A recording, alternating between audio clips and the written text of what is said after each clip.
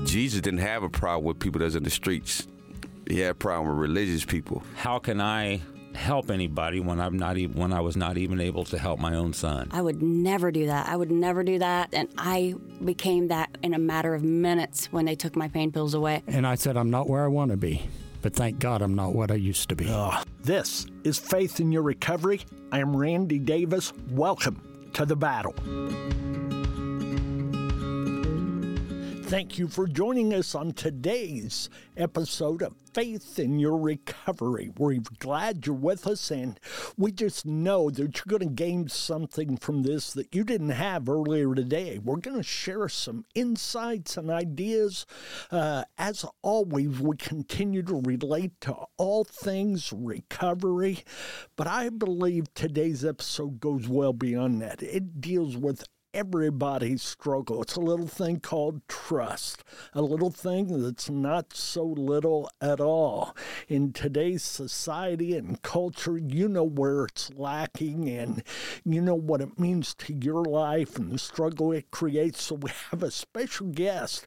He's a world-renowned expert on trust building, Dr. Darryl Stickel. His career's been devoted to helping people understand trust, how it functions, as well as maintaining healthy limits while dealing with all of that. So welcome aboard, Dr. Stickel. Thanks for having me, Randy, and please call me Darryl. All right. Well, thank you, Darryl. And your folks. Yeah. We appreciate your time and everything you have to give to us here. So let's begin by you introducing yourself to our listeners. Would you please do that? Sure. So I was born and raised in a small town in northern British Columbia, Canada, a place called Fort St. John. And it was a small town, really remote, lots of resources, natural resources. So there was lots of money and not a lot to do, which is not a great combination. And I grew up there. There was a sense of community. People had to pull together. And there was this belief that if you could help someone, you should. And that really has colored my entire life and the work that I do and the focus I have on trying to help people build better relationships. So you're wanting to offer to others what you came out of, in that sense of you had a close-knit community, you believed in each other, you were there for each other, and so you're trying to help people get that into their head and heart and lifestyle. Is that accurate? That's very accurate, Randy. I want to make the world a better place. I've got two sons that are the center of my universe, and I'd like the world to be a better place for them. Amen to all of that. I have two sons myself. They're about, I know I'm going to get this wrong, 47 and 45, 46, 48. They're both right in that range there. So, yes, I welcome that same opportunity. Where, Darryl, do you see that our era of skepticism started, and how did it begin? Why have we taken this dive into a lack of trust, great wariness about people's thinking, what they say? Yes. Where do you see that drop? We have such a lack of grace for one another, Randy. You know, such a lack of forgiveness and such a negative story about each other. For me, trust is a combination of uncertainty and vulnerability. And when we're deciding to trust someone, we ask ourselves two fundamental questions. The first question is, how likely am I to be harmed? And that's perceived uncertainty. And the second question is, if I'm harmed, how bad is it going to hurt? Which is perceived vulnerability. And those things multiply together to give us a level of perceived risk. And we each have a threshold of risk that we're comfortable with. If we go beyond that threshold, we don't trust. If we're beneath it, then we do. And so that means that building trust is a matter of understanding, where does uncertainty come from? How do we take steps to reduce it? Where does vulnerability come from? And how do I take steps to help somebody else manage that? And so where we've gone wrong, our vulnerability hasn't gone down, but our uncertainty is bouncing all over the place. Amen to that. Yeah, and so we see changes in values and norms. We see changes in our level of acceptance for one another, the sense of community that we used to have. We're seeing technological changes.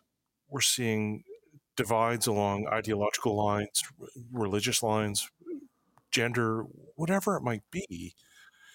There's something going on where we're having a harder and harder time predicting each other's behavior. And in that environment, it makes it really hard for us to be willingly a bit more vulnerable. It can hurt sometimes, that vulnerability, yes? Yeah, and you talk about recovery. A big part of substance abuse and the challenges that we face is that it's a mechanism for us to cope. And it's a dysfunctional mechanism. It's an attempt for us to separate ourselves from reality or deal with the pain that we can't struggle through on our own. And part of the challenge that we're facing is our inability to find other ways to cope with those challenges, those struggles we're having, or to ask each other for help. That's what trust looks like, asking each other for help. We don't like that. We like to walk this way on our own, and we want it done our way in our time instead of seeking somebody who's got it together and finding out how they got it together. Yeah, we have a choice about how we react to things. A lot of times things happen to us in life, and we don't have a choice over what happens, but we do have a choice over how we respond. And that's something I've tried to teach my sons. It's something that I've held on to because I've had a hard road, Randy. I mean, when I was 17 years old, I was playing junior hockey in northern BC, and I was attacked by a fan with a club. And he beat me almost to death. And I knew, so I'm legally blind, I knew I was losing my sight at the time. And that I would have to think for a living. And now all of a sudden, here I am, I'm 17 years old, and I can't think. That's such a severe concussion. I had the attention span of a fruit fly. And I was faced with a choice. I could either feel bad and give up and curl into a ball, or I could try to find a way forward. And part of what I learned from that experience was what it felt like to be helpless and hopeless and to feel so vulnerable. And go ahead, Randy. What inspired you to think positive during such a dark time? What was the light? I understand what you're saying. You had a choice to make. What allowed you to make the choice you made? It's a good question. I mean, we interpret the world through stories. And part of my story was this belief that I was being prepared for something difficult, that God had a plan for me, and that there were challenges coming my way for which I would be tested, and I needed to be strong. And so there were a series of challenges in my life, and I just treated them as potential for me to learn, potential for me to understand and have empathy for others. And through those trials, I learned how to put myself in someone else's shoes, how to have care and compassion for those who were struggling and in pain, and how to think about the world from a perspective that they might have. What was one of those lights on moments that you recognized and realized, I can make this work even under these circumstances?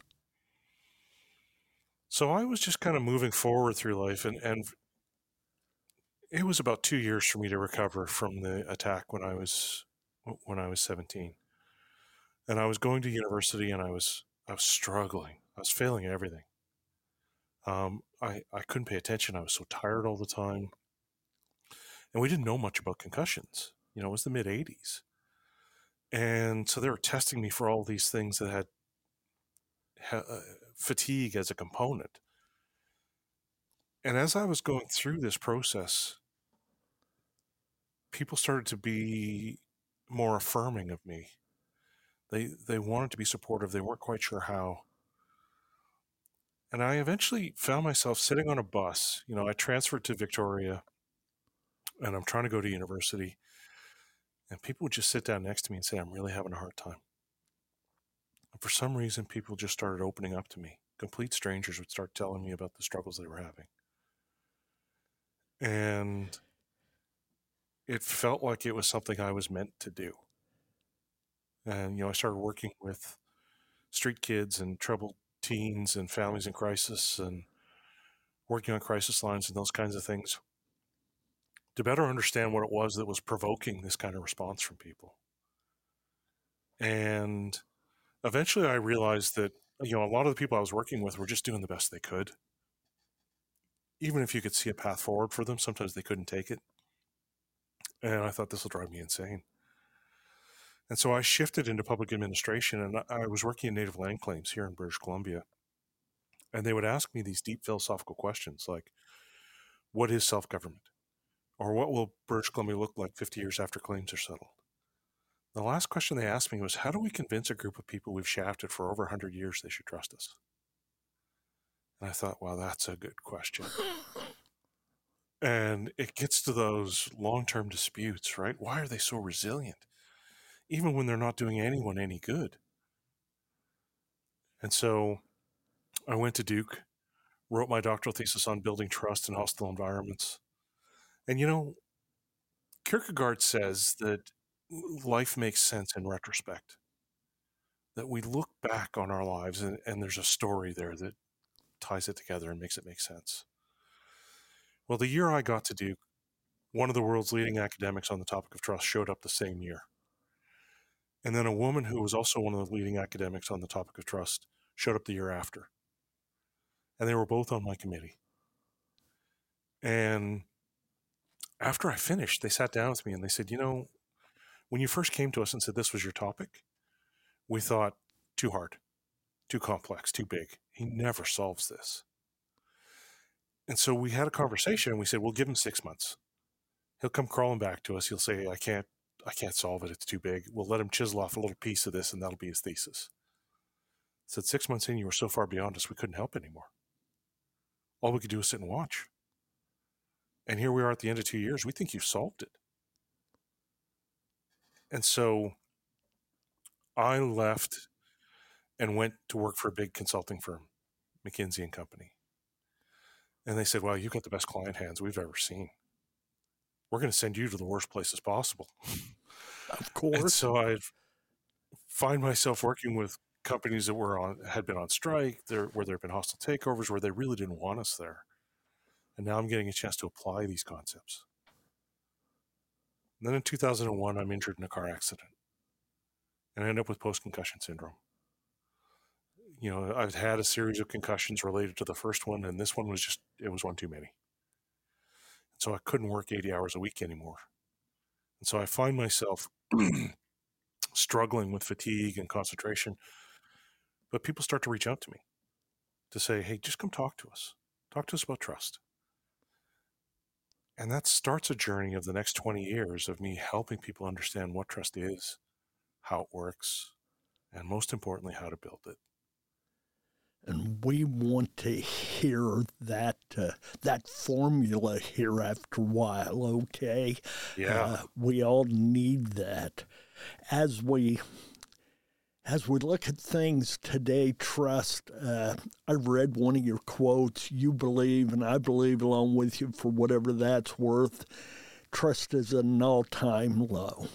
Yeah. I think that fits in the arenas of the political at all levels, law enforcement, because of our cultural differences in part, corporate to client, certainly racial trust has to be a part of all of that. And my wife taught school for 41 years, first grade, but it was still a gauge to recognize how much trust in teachers has changed today. Yeah. That within our educational system, that is a battle. What What is there to say to all of that, Darryl?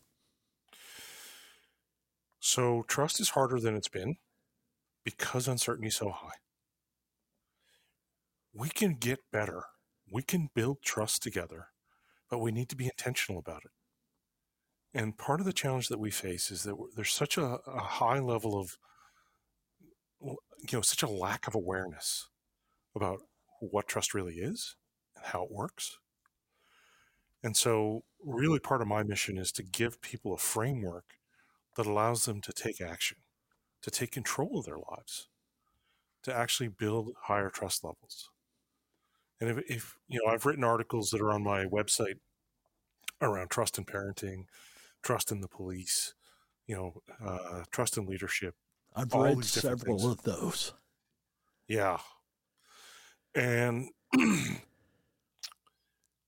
really, when it comes down to it, it's looking at where does the uncertainty come from? Where does the vulnerability come from? And how do we take steps to help each other? And how do we start to generate a more positive story about each other? I wander the world with my guide dog, Drake, and he's got such a positive story about everyone we meet. I have a different experience than everyone else does. I engage the world differently than everyone else because people meet Drake and they just see that joy. And it initiates a norm of reciprocity, this feeling like, how could I not be happy in the presence of an animal that is so happy to see me? And, oh, he's got this guy with him too. And so my experience of people is that they are loving and caring and they want to connect. They're just scared. They trust your dog, so they trust you, but they're scared to be vulnerable and mention that hurt, that struggle that they're dealing with. Does that fit? Yeah, that fits. Awesome. And, I still have that element of, like, I'll have people say to me, I don't know why I'm telling you this, but you just seem strong and safe. So where do you see, I know earlier you said you believe grace is something that's lacking in the middle of all this trust. Okay, I forget exactly how you said it, but that's what it boils down to. Are our political biases, our political lack of trust, our lack of trust with medical, as was so apparent during the COVID-19 issues, our social and relational lackings, do you believe those are symptoms or are they problems? So there's symptoms of underlying trust problems. But we've also got a subset of the population who are very dedicated to destroying trust because they feel it benefits them in the short term. And we see this with the vilification they have of other people, the stories they tell about others. We see people undermining the credibility of the World Health Organization, undermining the credibility of doctors and scientists, undermining the credibility of the media. We see this sort of us and them really evolving. And, I often ask leaders, would you like to be in politics? Would you like to be a political leader? And the response I get from most of them is, I wouldn't put my family through that. So we end up getting a bunch of people who are quite comfortable putting their family through that. We end up getting a bunch of people who are really more concerned about their own power and well-being. They don't give a crap about anybody else. And one of the levers that I talk about, so I think there are 10 levers we can pull. One of the levers I talk about is benevolence. This belief that you've got my best interest at heart and that you'll act in my best interest. We have an expectation, or at least we should have a reasonable expectation, that the politicians we elect should be acting in our best interest, not their own. And we're not getting that. And they formulate distrust by promoting this sense of vulnerability, by telling us, if I don't get elected, the world will end. If you don't do what I want, then there's going to be dire consequences. And all these people out here, we got to get even with them, or we got to, stamp them out. And it's true of both sides. And so when we have benevolence and it actually lands, people give us the benefit of the doubt. They assume that we have the best intentions possible.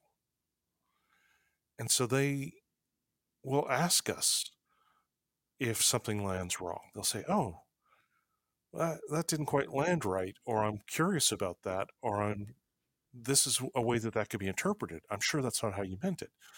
It gives us the opportunity to actually have a conversation, get to know each other as human beings, rather than stereotypes. Stereotypes limits our thinking tremendously, and our listening as well, because we've already heard everything we want to hear when I've determined you're who I think you are. And it's going to be very difficult for you to get out of that. So I'm reminded of the adage that perception is stronger than truth. How does that fit into what we're talking about here? Yeah, we interpret the world through stories, and we search for confirming evidence of those stories. And the more powerful that story is, the harder it is for us to actually see the world in an objective way.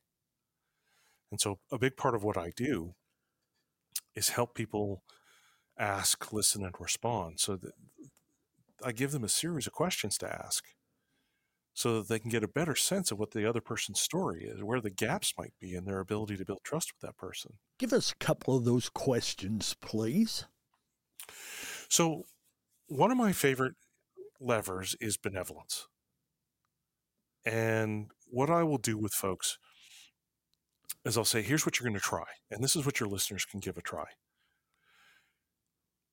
We start off by saying, I heard this guy, Darryl, he was talking about trust, and he said that benevolence was really important. And that means having someone's best interest at heart, having their back. And so I said, you're going to say to someone, I think I do that. I think I act in people's best interest, but it doesn't always seem to land that way. Have you ever experienced that? And the other person's going to go, oh, yeah. I mean, for you, Randy, have you ever had someone's best interest at heart and it didn't land the way you wanted it to? Absolutely. Right. And so now we can start to get a little curious about, well, what did you try? What did it look like? How did they respond? And we're starting this conversation. Then we start to narrow the funnel. And I say to you, Randy, have you ever had someone really have your back? Have you ever had the experience of someone really looking out for you? And you start going, yeah. I say, well, tell me about that. I get curious. And when I say, what did they do? What did it look like? How did it feel? And now I'm getting hints. I'm getting a sense of what benevolence looks like for you. And then I narrow the funnel further. And I say, Randy, what would success look like for you? How do I help you get there? What would it look like if I was benevolent to you? And now we've created a moment for transparency. Because once you tell me what benevolence looks like for you, I can refer back to that in later conversations. I can say, Randy, you remember when you told me that you wanted to have a positive impact in the world? Well, this is me trying to help you do that.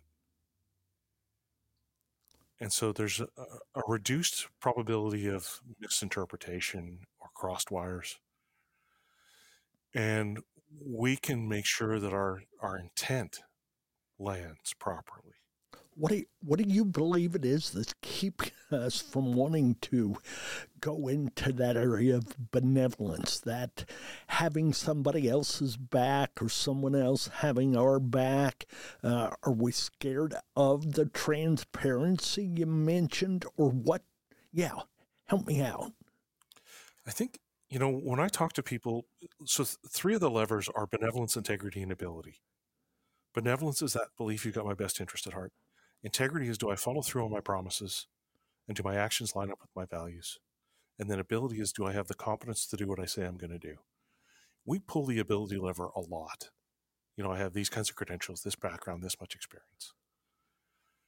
When we start to talk about the integrity lever, people get a little more uncomfortable because it's like, well, I think I live by my values, but I don't always tell that story.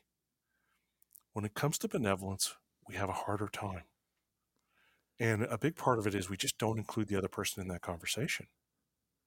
So I'll be standing in front of a group of parents, when I'm working with families, and I'll say, who here has their kid's best interest at heart? And all the hands go up. And I'll say, well, how many of your kids would say that? It's about a third. And it's somewhat hesitant. So if it's not obvious in a place where it's supposed to be obvious, how do we make it come across when we're colleagues or friends or coworkers, or if I'm your boss? Well, I don't know what your best interests are. I may make assumptions. And then I'm hoping that you interpret my actions in that light, because benevolence isn't always about being nice. Sometimes it's about giving you the tough feedback when you really need it. Sometimes it's about stopping you from doing something that's self-destructive. When we talk about recovery, the best interests of someone I'm trying to help recover is not to give them more substances. It's to try to create an environment where they feel safe and able to cope with the challenges that they're facing without having to lean on that crutch. So I think part of it is just we're not intentional enough. We're not including other people in the conversation enough. Can we, and I hope I know the answer to this already, can we, today's people, get to the point of allowing our trust to outweigh our doubt?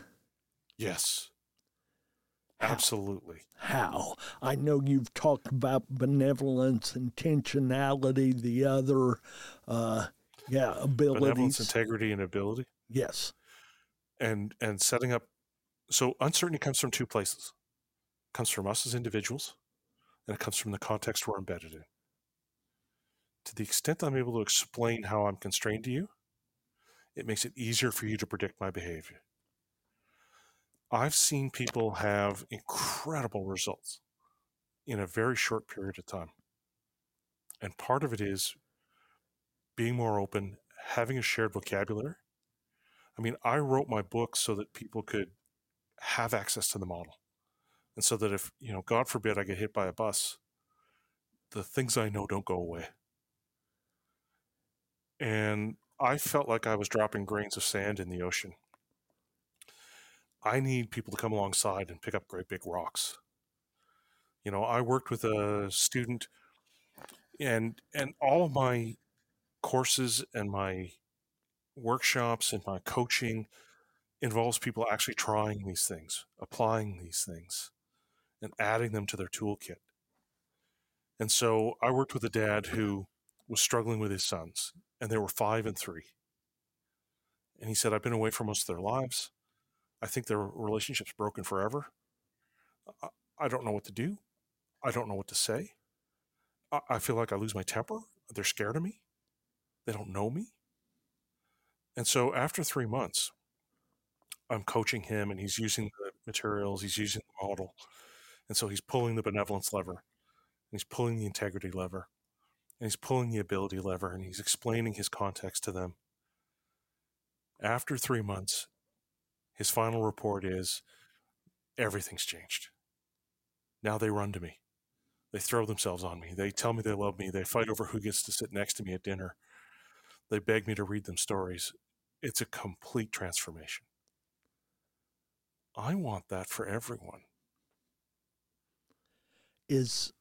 Would you say it's easier at that 3 to 5 age than the 15 to 17 age? Or how does that dynamic change or grow or differ? So it does transform.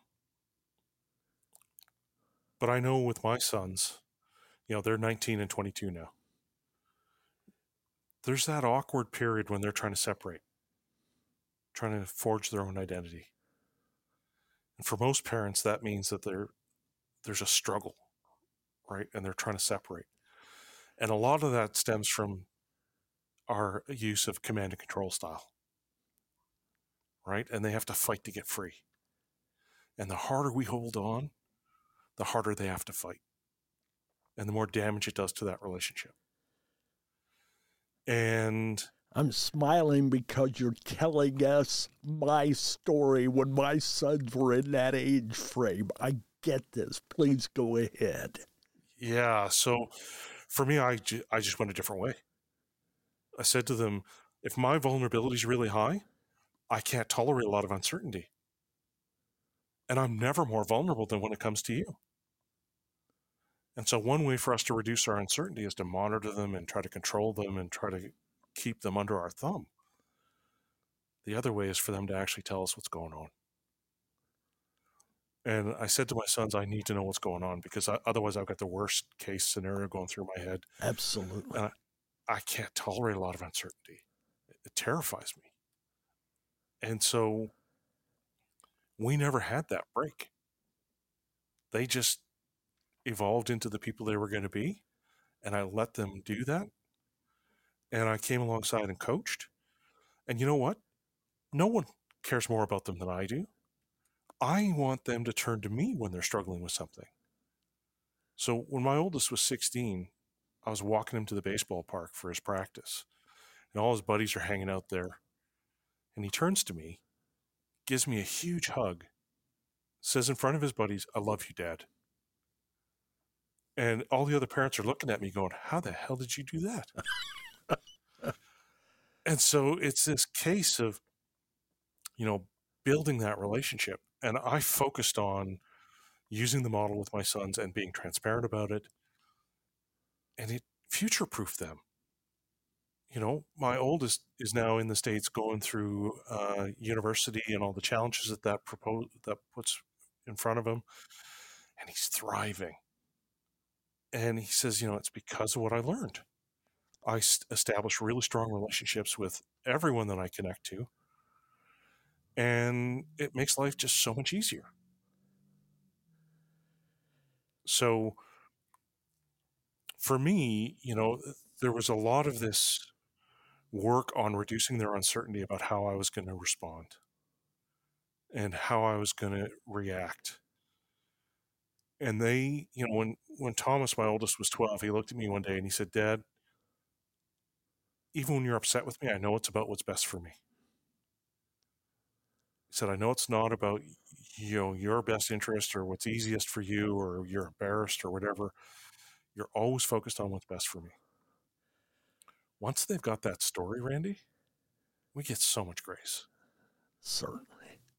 One word I've heard you use several times is transparency. And I think that is the key in all relationships, and not just trust aspect of it, but the fact of being genuine, being real. If we went on, I'd say consistent and persistent. Right. But it all fits, and that's a neat way to think. Where has our lack of trust, our wariness, our despair, how much of a role has that played in today's mental health crisis, which my background comes from addiction recovery and all, and I certainly know a lot of the mental health issues there. So how does this trust or lack of relate to mental health issues in today's culture? It's a huge element, and we're seeing things are changing so quickly. The norms and values are shifting. It's hard to know what our roles really are. And we've seen a decline in the social skills of a lot of the kids that are coming out. One of the things that I know is that for me, a hard road was a good teacher. We sometimes go out of our way to protect our kids from experiencing difficult challenges. And it doesn't always serve them well. One of the things I learned was that I was sort of pointing out to my kids, like, I talk about stepping on a rake. You step on a rake and the handle comes up and pops you in the nose. And I'd say to my kids, oh, look out, there's a rake. Look out, there's a rake. And then I realized all they're learning is that Dad knows where the rakes are. And so I had to let them step on the odd rake and then come alongside and go, oh man, that looked like it hurt. How could we have avoided that? And how are we going to react now? And so that they started to learn for themselves about how to avoid some of those things. I'm thinking of the dog with that new invisible fence that it takes him a time or two to get us a quick jolt before he realizes I don't want to cross that line. And so we're denying them the ability to develop the coping skills of dealing with challenges.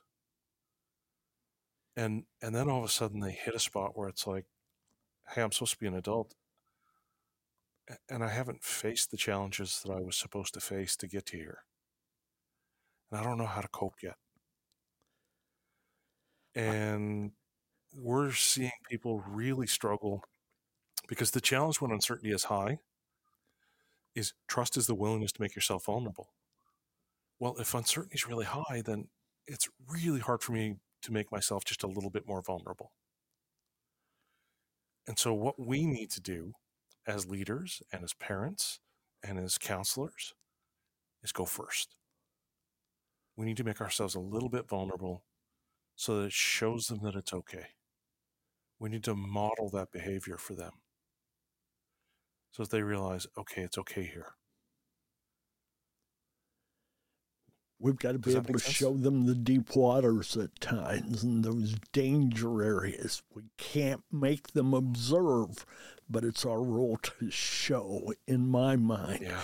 Do you think all of this is a reflection of a lack of belief in ourselves, or are we just reaping the fruits of negative thinking? Oh, that's a really good question. I think there's a combination, social media has provided us with tremendous benefit, but it's also caused tremendous damage. We see the Facebook effect where everyone sees everyone else's best self and they compare themselves to that and go, oh my God, everyone's doing so much better than me. And we see people engage in behavior. There's this comedian, Bill Burr. He said, my behavior would change dramatically if I thought I wasn't going to get punched in the face for being a jerk. And so we see people engaged in poor behavior with very little consequence. And so they haven't figured out how to work together or live together or be together. I had this great conversation with Mark Devine. He's an ex-Navy SEAL. And he said, for me, benevolence is in the SEALs you're taught your responsibility is the success of the guy next to you. He said, so if I'm on a team of 8 people, there are 7 people looking out for me who are focused on me being successful, on my best interest. It's not competitive. Not competitive. No, we have a goal together. And I know when I was younger, you'd go through this phase where you kind of talk crap to one another and you give each other a hard time. It's that sort of minute evolution from picking on a girl you liked when you were a little kid. You don't know how to express your emotions in a positive way, so you kind of pick at each other, right? And it's hard for us to tell the positive story about someone else because it feels like it might diminish us. And what real strength looks like, Randy, is me appreciating you and being able to tell other people what an amazing job you're doing and not feel diminished by that. I get what you're saying. I get it in a scriptural way. When Christ says we're to lift others above ourselves, that's not a put down to me. It doesn't make me less of a person. But if I take joy and pleasure in seeing you grow, mature, improve, I get to ride that wave with you. So, yeah. I'll tell you what, here's what I'd like to do. We're going to kind of close this episode out, and we'll put you into another episode here. But we've had with us Dr. Darryl Stickel, world-renowned expert on trust building out of Texas. Yes? Is that where you... No, Victoria, British Columbia. Oh, you're coming to us. You're still there. Okay. I don't know where I got the Texas. Yeah, there's a few miles difference. All right. Well, thank you. I know you mentioned that earlier. Well, from Victoria, British Columbia. So thank you. Even for a longer journey here, but great. And we're going to come back here in a few moments. We've been talking about some of the groundwork for building and rebuilding trust. We're going to come back. I want to hear those 10 levers, all 10 of them.